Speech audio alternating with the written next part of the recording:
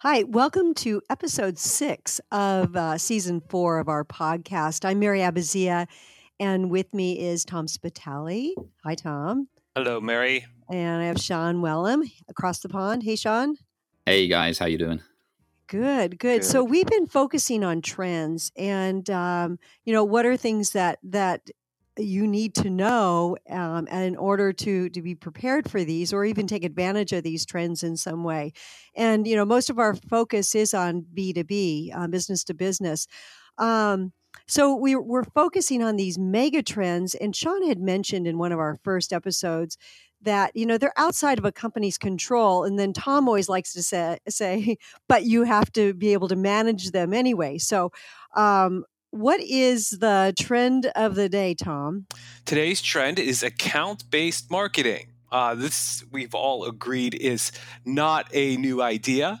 The idea of aligning marketing and sales strategy to treat large clients as markets of one, and sort of coordinate a company's efforts around that client. This is an idea that's been around a long time, but it is a trend in that more and more companies are becoming focused on account-based marketing.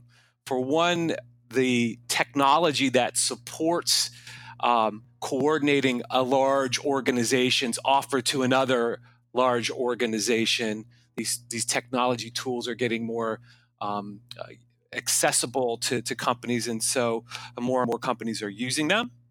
And the impact of account-based marketing to customers, where a company's complex value proposition begins to be coordinated for that client so that the client can make sense of all of that. Well, companies are becoming more and more demanding of that kind of coordination from their suppliers and from their vendors. So this is a hot trend, not a new trend, and we wanted to talk about it today.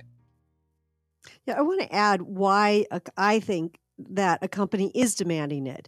And one of the reasons is that it's not just, when you work with medical, it's not just the surgeon making the decision, or, if we're oil and gas, it's not just the rig manager. It's you have procurement, you have all kinds of different groups that are having a heavier part of the decision. So it does take an account to make some of these decisions, and they're demanding it because they're making those types of decisions internally, and they're looking for it from people that they're going to do business with. I think. Sean, what do you think? Yeah, well, it was interesting when I saw them. I do what a lot of us do this time of year, and you get these lists of top hot trends in marketing, or what 2020 is going to bring us, and all that sort of stuff. And I saw this. Actually, it's probably a year ago, but I saw ABM as a new topic, and I was thinking, right, I've got to stay current as we have to. So I thought I'm going to look into this ABM thing. And when I read about it, I was like, well, duh, this is kind of key account management to some extent. And I guess it's more than that, but it has that root, doesn't it? So when I looked at it, I thought it's always been true that if you have a large account, maybe with several locations, with different parts of your business servicing different customers in those locations, then of course you want to try and coordinate the offer and make sure that you're getting the maximum out of the potential of that account. And we used to do that traditionally with a key account manager or similar, and they would be responsible for coordinating maybe more typically the sales activity. But the idea of adding the marketing to that makes perfect sense. And I think, as Tom was saying, now we have the tools, the techniques, and the technology and the data to extract information that we can apply in creating compelling account-based strategies. I think that's what's driving it forward. As Tom said, not so much a new idea, more of a reinvigorated idea. And the other thing I wanted to say, it's also a counterpoint to this massive focus on reach, on social media, on digital advertising, on sponsored search. We've gone so broad with our marketing generally. This is almost like a reversion to the mean of coming back to say, no, we've got to focus on these big accounts as well. So I think it's got a lot of trends coming together on this one is how I see it. Well, one of the things that I see, in addition to what you guys are saying, that's driving this trend, is that we are all overwhelmed with messaging and tasks and whatnot. I mean, email inboxes are filled with hundreds of messages. We've got meeting after meeting after meeting, so many things that are vying for our attention. And simplification is huge. When a company can simplify matters for us, it's great. And in the B2B, the complex B2B world that we largely operated in, everything is about as complex as you can imagine, which is counter to this trend. You have a lot of companies that sell to an individual company a series of different but complementary value propositions.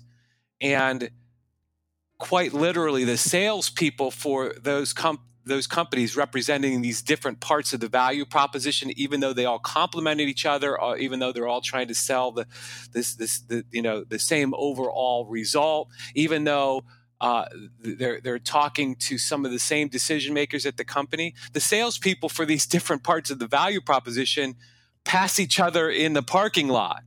And it's left to the client to kind of piece together a single company's value proposition often. And this is just totally unacceptable. It was always a pain in the past, but it's becoming totally unacceptable on behalf of clients.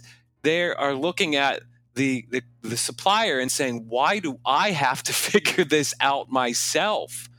Why don't you come as one entity and tell me how all of this works together for my benefit?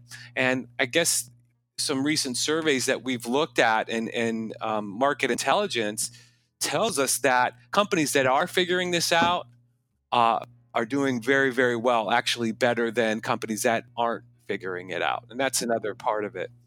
Yeah, I think you're right. When I think about clients that we're working with that are doing well, it goes back to them treating that. You think of sales as more of a tactic or a piece of it. But to your point, Tom, if they take a strategic view of how they're going to approach their customer, but by the way, it's not just using the sales group; it's using social media. And so they can keep it simple, but they need to be strategic in how they're going to coordinate. And that's what these great companies are doing is they're using a couple of key tools to say, who are our priorities on the customers that we're trying to focus on. What is it we're trying to say to them? And then, by the way, how are we measuring our success? Are we actually doing the things that we thought we were going to do with that coordinated effort? And segmentation is always the heart of it. That always is one big piece of that sales strategy or, bigger account strategy. Maybe that's what we should think about, because I guess nobody would probably be surprised in the concept of account-based marketing. It makes perfect intuitive sense. There's the big questions, I guess. The practical question is we just touched on there is who, in terms of which businesses fit this approach best. What type of business customers do you have to be selling to for account-based marketing? What are some of the key indicators that this might be a good approach? And the second thing is the how. Of our tools and some of the methods that we've talked about on previous podcasts. What sort of tools do we see most applicable in this sort of space? Start off with the first one. Which sort of customers benefit from this? What sort of customers would you want to have to make this top of your list of marketing approaches? Yeah, it would be, and I think it's the segment of. I'm going to answer first, Tom, and you can answer. But I think it's a segment of customers that you have that make more of a decentralized decision, where there's a lot of, it's disparate. There's a lot of different people that are weighing in on decisions, so that the characteristics of the way that they make these decisions. It's not just one person in the organization. So that's a characteristic of one of the segments that probably would be more appropriate for this type of approach. Tom, what do you think? I think any B2B that sells a range of products into particular accounts in which that B2B is organized around specific parts of the offer, but the end client actually buys several parts of that offer, and therefore requires coordination amongst product lines within the supplier. I don't know if that made any sense or not. It does, and I think I'm going to go answering my own question here. Building on what you guys have said, I think it's also, when you've got not just a very dispersed decision-making group where people buy in different locations, maybe for different departments, but you also have those departments with different needs. So if you're selling a product and you want to create maybe a specific positioning or value proposition around some kind of efficiency, maybe for the finance department, or the maintenance department, or maybe some sort of how it enhances their offer to their marketing department, how it fits with their strategic vision with the C-suite and so on. So I guess if you have a lot of individual departments, each with a slightly different take on what outcome they're looking for, then this would work also, as you can coordinate and communicate in specific ways to specific people. So you need that breadth of customer roles and functions, I guess, to make this really sing. Yeah, and I to go a little bit deeper into that, the question always is, "Oh, that sounds pretty good, Sean, but how do I really do that?" Right. That, in all fairness, that was my second question. I like to do the easy bits. I like to do the who should we talk to, and then over to you, Mary. Now, how the heck do we do this? Theoretically, it's wonderful. But I do think that, one of our favorite ways to get at that is the Vietnam card sort that Tom put together. The reason I like it, I've seen companies do it where they bring in those different departments to one room and have them do the card sort collectively, which is kind of an advanced version of a one-to-one on that. But what the beauty of that is you get to see firsthand how these different departments are talking to each other, so you can hear where there are different sets of needs and where collectively they agree and say, yeah, that is one of our biggest issues within our company that we need to address. So you solve a whole lot of problems and you really get to the heart of it when you have a Vietnam card sort with a group of people at one of those companies. And we should make the point that the Vietnam card sort is available on all good video channels. Tom, where is it? Where's the Vietnam card? Is it on our website? I should know this. I know. Go to YouTube and type in Vietnam card sort, and you will see it there. 5-minute video.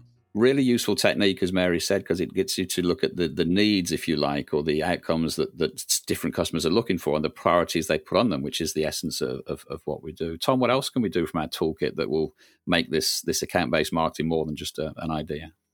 Well, let me first say that I think we are talking about two different types of situations. I think we've mentioned them both. I think they both qualify for account-based marketing. One, and they're both complex. One is where you're selling a product where there is multiple decision makers. I think that's what we just described, and where the Vietnam card sort helps. You get a sense for where each functional area weighs in, and how to maybe sell differently to those different functional areas.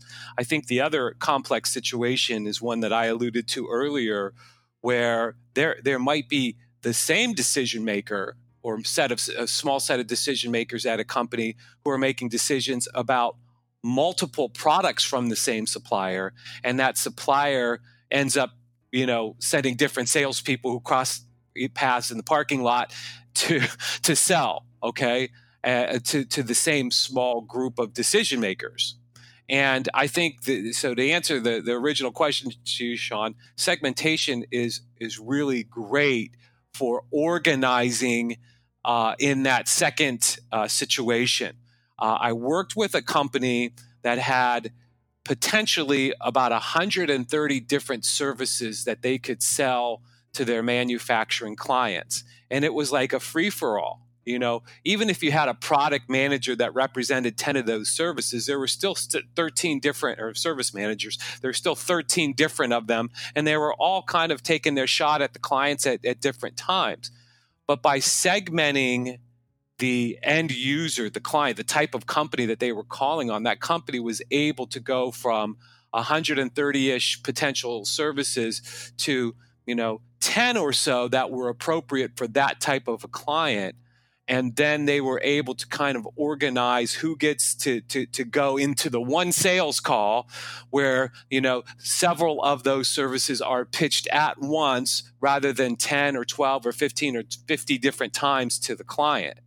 So segmentation is so important in these complex situations where you have a lot that you could sell to a client, but you shouldn't talk to that client about all of that. You should talk to them about a subset that's appropriate for them. And then, of course, you need to do the hard work of coordinating that, internally at your company, so that the right people go and the wrong people don't, and y'all go at once. And Well, it's not easy. that was a double whammy. You increased efficiency and effectiveness at the same time. So go segmentation. I know time's running on, but I also want to throw in the influencer map. I know it's kind of probably one of our favorite tools, certainly is mine. And that is a really good fit for this sort of account-based marketing. Rather than looking at the broader market, your influencers are all sort of under the same roof, or at least under the same corporate roof, if not in the same location. And that can really give insights too into terms of deciding where you focus your effort. That could be something that could bring to account-based marketing really effectively. I totally agree. That you have to. I can't even imagine trying to do this without doing that. I mean, you have to sort out who those players are. I think you're right. The influencer map. I want to mention one thing that I found is social media is so important, and for us, for clients like you guys, to have a coordinated effort. A best practice is to make sure that you look like you're coordinated. And I want to give a shout out to one of our colleagues that does LinkedIn, Sandra Long. She specializes in helping to make sure that if a client goes to your site and looks at some of the people that they may be working with, that it doesn't look like you're all from different companies. There's a thread that looks similar throughout. And it seems minor, but it really is key, because LinkedIn is such an important part of that selling process more and more. So, take a look at you and your colleagues' LinkedIn and see, how coordinated they are. And if not, you probably need to do a bit of work there as well. Tom, any closing thoughts? Yeah, it's all about coordination, I think. I think that's mostly what we're talking about here is, how do I coordinate around understanding different influencers in an individual account? How do I coordinate amongst the complex value proposition that perhaps your own company offers? How do you figure out which of the subset of what you could offer should be offered? How do you coordinate the visit to the customer so that you're joined up and you present a single story that makes perfect sense, and and that's the kind of coordination that customers want. Yeah. And Sean, for you?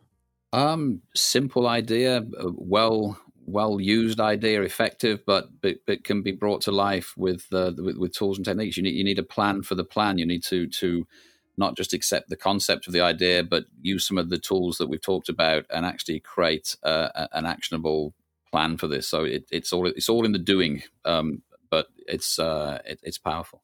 Great. Well, as always, we hope that you've enjoyed this podcast. And if you want to give us any other topics, you can send us emails or go to the accidentalmarketer.com site. And if you click on the podcast button, you can give us ideas there. And you can look at any other podcasts that have been recorded that you want to check out. So thank you very much. Stay tuned.